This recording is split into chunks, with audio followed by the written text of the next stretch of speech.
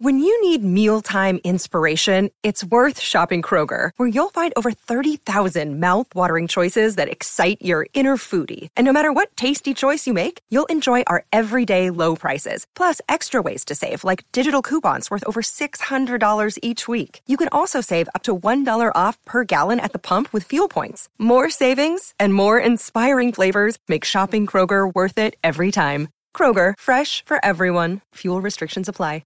Welcome to Raiders of the Lost Podcast, the ultimate film and TV podcast. We are your hosts, James and Anthony. Let's review the season finale of House of the Dragon, Episode 10, The Black Queen.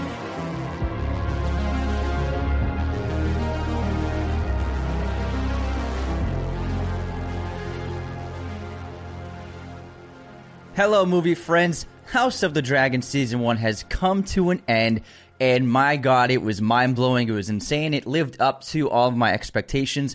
And I think it was a fantastic cliffhanger. Let's break it down and react, Jim. What a finale What a episode. finale. My goodness, because Episode 9, obviously, these are kind of sister episodes. The last two episodes was focused on the Greens and the Green Council. And then this is Episode 10, the finale, focusing on the Blacks, the Black Council, basically, the Black Queen, Rhaenyra. I thought there were so many incredible moments. Obviously, it is filled with yet another birth, but miscarriage, unfortunately, for Rhaenyra. I mean, there had to have been 15 births shown on screen in this season. Quite a lot, yeah. It's a lot. And I love how they juxtapose that with battle planning of Daemon to show really how much women suffer in this world, despite how powerful they are. They're kind of stuck in that bubble of only giving birth, but Rhaenyra is obviously breaking that ceiling.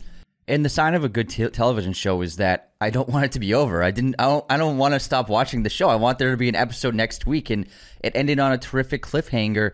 But I think that this really was Rhaenyra's episode. It was Rhaenyra and Daemon's episode, and it really showed the complexity of their marriage. And yes, they're married and they love each other, and they're having children and they have a family, but still they have very different perspectives on the world and very different ways of acting on conflicts. Rhaenyra seems to be taking a lot of pages out of her father's book. Viserys was a just king, but he was also a king of peace. Viserys the Peaceful. Viserys the Peaceful. And righteousness he believed in. And I think Rhaenyra is taking a lot of those qualities to heart, because in the council room, once she's named queen, now they have to come up with a plan of what are we going to do when the High Towers and those Targaryens attack us. Her instinct is to not attack. Everyone in the council, whether it be Daemon, her other advisors, even Lord Corlys, they're all saying this act of treason can't stand. We need to attack. We need to do something. But she's remaining steadfast and patient and wise and trying to think out the situation. And I think that her strategy is really morally just, where she has this great line. I can't remember it specifically, but she said, what's the point of... She just doesn't want to rule over a kingdom of ashes and bone. Well, because Daemon's talking about we have more dragons. Yeah. It doesn't matter how much men we have or need.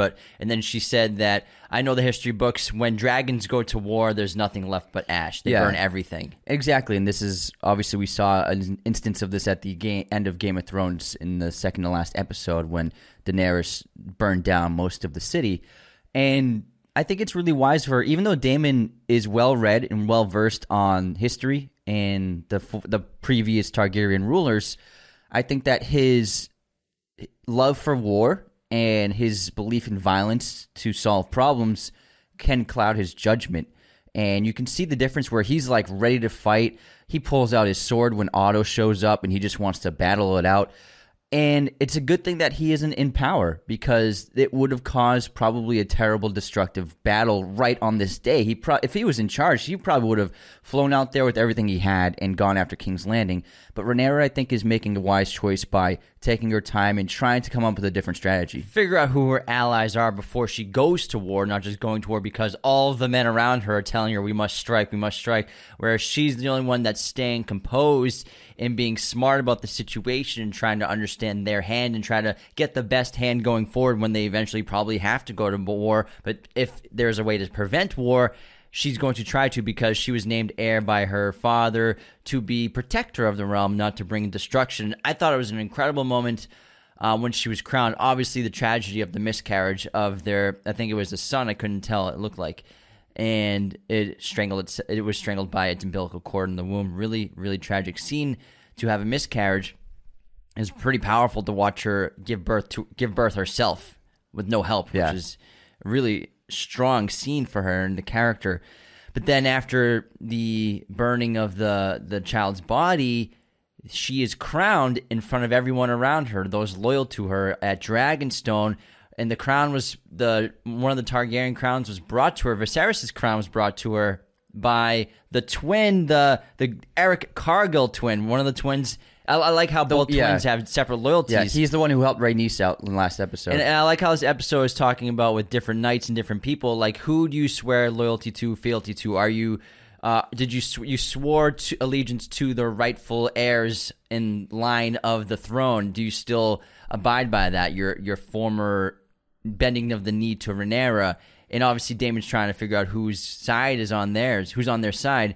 And obviously, it was really cool to have one of these twins steal that crown and just be probably one of the most loyal servants of Rhaenyra at the time. And Daemon shows his intense loyalty in the first half of this episode, how he will do anything to defend Rhaenyra and her right to the throne, just kind of like you can assume Lord Corlys was when he was young, when Rhaenys was passed upon. But then we saw a darker side of Daemon that you could probably say that he's been like a sleeping dragon inside of him. He's been more tame and more controlled and more like level-headed and loyal towards Rhaenyra. But he lashed out and choked her in one of the scenes when she wouldn't attack King's Landing.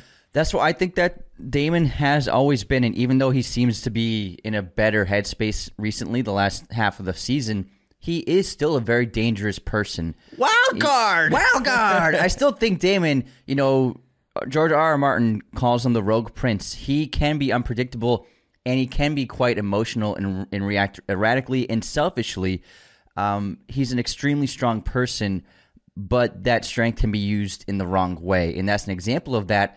And it's interesting how it happened, because the whole council's there, the room is full, and then Rhaenyra's trying to figure out battle plan, and she and Daemon begin arguing, and he basically speaks out of turn. Like, yes, they're married, but she's still the queen, and the way he's speaking to her is not the way anyone should speak to the queen. And so she wisely, rather than insult him in front of everyone, she does a respectful thing and asks for the room to be cleared so they can speak privately. And her plan going into that private conversation is to basically chew him out and be like, I'm the queen. But he uses his dominance and his strength to take control of her, which is really interesting. It was a really fascinating scene to see that even though she's the queen, he does have still some grip, no pun intended, on her. And maybe that could be a problem with her, where she might be under the control of him in the future, where out of the fear of the threat of violence, or maybe he could even go further than that and threaten the lives of her children, he might have some kind of foothold to control her and sway her in some way, which could be very worrying for the marriage. It's one of the great themes of the show and the great ironies of their relationship now, where she's queen, but she still potentially could be under the control of a man, just like she has been her entire life, or how the women of the empire always are under the control of men, despite the fact that they can sway the ruler's decisions, their king's decisions, they're still controlled by men. I think that's a great ironic theme here. Even though she's the most powerful person, according to those loyal to her, he can still control her. Now,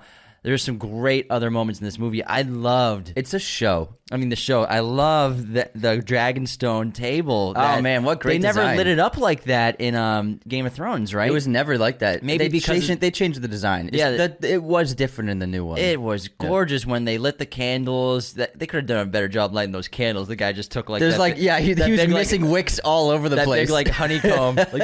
Slow it down, bro. Slow it down. You're missing some wicks. But the way it illuminated the entire map of the kingdom and the countries and the cities and who are loyal to them and then using their pawns, I thought it was really striking, really beautiful. Added so much color to Dragonstone, which is such a dark, dreary place, and it made it cinematically was a beautiful shot. Yeah, and it relates to the theme of fire. And also, I thought it was smart. The episode opened with a shot of Winterfell on the map. It was like a nod to the audience, like, guess what? Winterfell is going to come into this. We're obviously going at the beginning of season 2 because this episode was left on such a huge climax, where obviously we have Jacaerys, who goes to Storm's End to try to see if Boris will be loyal to his mother, because of his father bending the knee to Rhaenyra. So remember the pledge of your father. And then Lucerys was going to Winterfell to the north, but we don't see what happened with him yet because this episode and this season literally ended mid-mission of the boys because dragons are faster than ravens, so they decided to act as messengers to find out who her allies are. Yeah, so we'll definitely see Winterfell in the opening scene of season 2, and it was so like when Jake showed up at Storm's End and he basically parks his dragon in the courtyard, but then in the distance we see Vhagar rise and just silhouetted by the lightning from the storm. And it's like you could tell Vhagar immediately, not just from her size, but also she's got like this thick throat that like hangs down like a turkey. Like that's the easiest way to point out Vhagar, and also just her gigantic size. And when Jake's looked at the distance of her, I was like, oh man, Aemon's gonna be here. He's gonna be here. And then, believe it or not, he walks into the throne room not the throne room, but Borris's main room, and Aemon's already been there. He's probably been there for an hour or so talking about terms. And what's interesting is that Otto Hightower is very smart, man. He's probably the best strategist that we have in this show because, and this is the difference between Rhaenyra and Otto in terms of strategy. Rhaenyra just sent her son to remind Borris of his allegiance, whereas Otto sent his grandson to make an offer. And that's the big difference. You can see how Borris was insulted that Rhaenyra had made no offer to him, didn't promise him anything in terms of land or marriages or alliances, just like to honor his father's bending of the knee, and that's it. Whereas Aemon promised a marriage and lordship to his family and also I think some land as well. So Otto is a really brilliant strategist compared to Rhaenyra, who she doesn't feel like she needs to make a deal. It's like you need to trust you need to stick to your honor of your family, and that obviously is not strong enough for Borris to immediately say yes to them. Yeah, that's a great point. And before we get to what actually happens with Jacaerys, and Aemon, let's talk about a really important character who we hadn't seen in a couple episodes. Lord Corlys is back. His fever has broken. He's back at Dragonstone. He's representing his entire fleet and his queen at the same time, Rhaenys. And you don't know who he's going to declare allegiance to at first. Sorry to stop. It was really smart to show Rhaenys. She didn't bow or kneel to Rhaenyra when she was queen, and she made no implication that her house would be loyal or pay fealty to them in any way. Because I think she was waiting for Corlys to see what his perspective was. Exactly. And I love the conversation that Rhaenys and Corlys have where she accuses him of abandoning her and just seeking adventure at the sea to basically forget his woes. And he says, I lost everything. And she tells him that we lost everything. We lost our children. It was basically fences. Basically. I was right here with you. Actually, yeah, it's a really good point. It's very similar to 15 years! What about me? You think I want to be trapped here with you? Great movie. Denzel's awesome. And Lord Corlys, he comes to the council with his cane. He's healthy again, and he's figuring out and wants to understand what Rhaenyra's strategy is going forward with the Greens. Well, first he tells Rhaenys, let's abandon any kind of allegiance to anyone. Let's not go to war. Let's just go home and be a family. Not declare anything, and we'll just raise our grandkids. But then Rhaenys cleverly tells him and correctly tells him that your grandchildren and everyone in your family will be in danger if, no matter how long Aemon's king, they will come for your children. Yeah, Rhaenyra is the only way to protect us. Which shows the true loyalty that Lord Corlys has to his family, even though he knows that the kids aren't his blood, but he still is strikingly and wildly loyal to them, especially Jacaerys, who he was prepping to be the new Lord of the Sea for Driftmark. He was going to inherit it. Now Lord Corlys goes to the table. He's questioning Rhaenyra about everything. And we don't know who he's going to declare to. And then he pledges his allegiance to Rhaenyra with his fleet. But not only that, but he also took control of the Stepping Stones. That's what took him 6 years to get back. They have complete control of it, meaning that they have control over the sea, which they can cut off trade and travel from to King's Landing and basically kind of strangle them and choke them of resources and travel in this upcoming war. And that's a big win for Rhaenyra's side to The have narrow that. sea. Yeah, to be able to block trade and block sea travel is huge. And they end up, because of that, everyone's like, oh, we could actually have a chance here. Yeah, because the whole episode, it's like, wow, Rhaenyra has nothing. They have a couple of allies. That's about it. But they are outgunned, but not anymore. And also, even though Daemon keeps saying they have more dragons, most of them have never battled, and most of them aren't even trained for battle. And then we see later in the episode how difficult it can be to control a dragon. The thing with dragons and Targaryens is there is like a connection. It's not quite like Avatar, where they make that actual bond and they can physically move how the Avatar thinks. But there is an emotional and kind of a mental connection between a Targaryen rider and their dragon if they're well trained. But we see an instance in this episode, because I think the kids are so young still, they don't have quite a strong grip on the dragons. And you see the connection, like when Rhaenyra's in childbirth, we get cuts of her dragon who's also screaming in pain and agony. And then also there's instances where the dragon will do things that the character wants them to do without even speaking, because there is a kind of connection between a dragon and their rider. But Plus, it's also difficult to keep that bond, though. Plus, a lot of their dragons aren't even mature yet. They're like teenage dragons. Like, clearly Jacaerys' dragon is fully grown. When he's flying and Vhagar is on screen behind it, you can see above it in the clouds. The size of Vhagar is unbelievable. It was a great scene. Now, after Lord Corlys pledges allegiance, Rhaenyra needs to find out who her allies are, and they're going to send ravens. But the boys, Lucerys and Jacaerys, offer to fly themselves because it's much faster on Dragonback and more impactful. Yeah, exactly. It's a better arrival when you park your dragon. Leaves a message. And so they take off. Again, Jacaerys goes to Storm's End. Lucerys goes to Winterfell, who we don't see what happens in the season. And as we talked about earlier, Aemon's already at Storm's End. He tries to attack Jacaerys and wants an eye for an eye, and we finally get the reveal of what's beneath his eye mask, and it's a blue jewels inside of there, which is so cool. Looks great. It looks creepy as hell. And if it wasn't for Boris, acting quickly and protecting Jacaerys to get to his dragon, you can assume that Aemon would have definitely attacked and probably taken an eye from Jacaerys. But the storm's happening. Jacaerys is taking off on Araxes. When you see Vhagar's gone, then you're like, oh crap, this is not good. And clearly, Aemon did not want to kill Jacaerys. He probably just wanted to scare him. He's messing with them. They're cousins. They've had this rivalry for years, their entire lives. He just wants to probably scare him or hurt him. And like Anthony was talking about earlier, these young Targaryens and Velaryons, they don't have full control over their dragons. Even Jacaerys can't fully control his dragon. And Aemon's tormenting Jacaerys and his dragon in the air with Vhagar. They're attacking him, and they're hiding out in those caverns.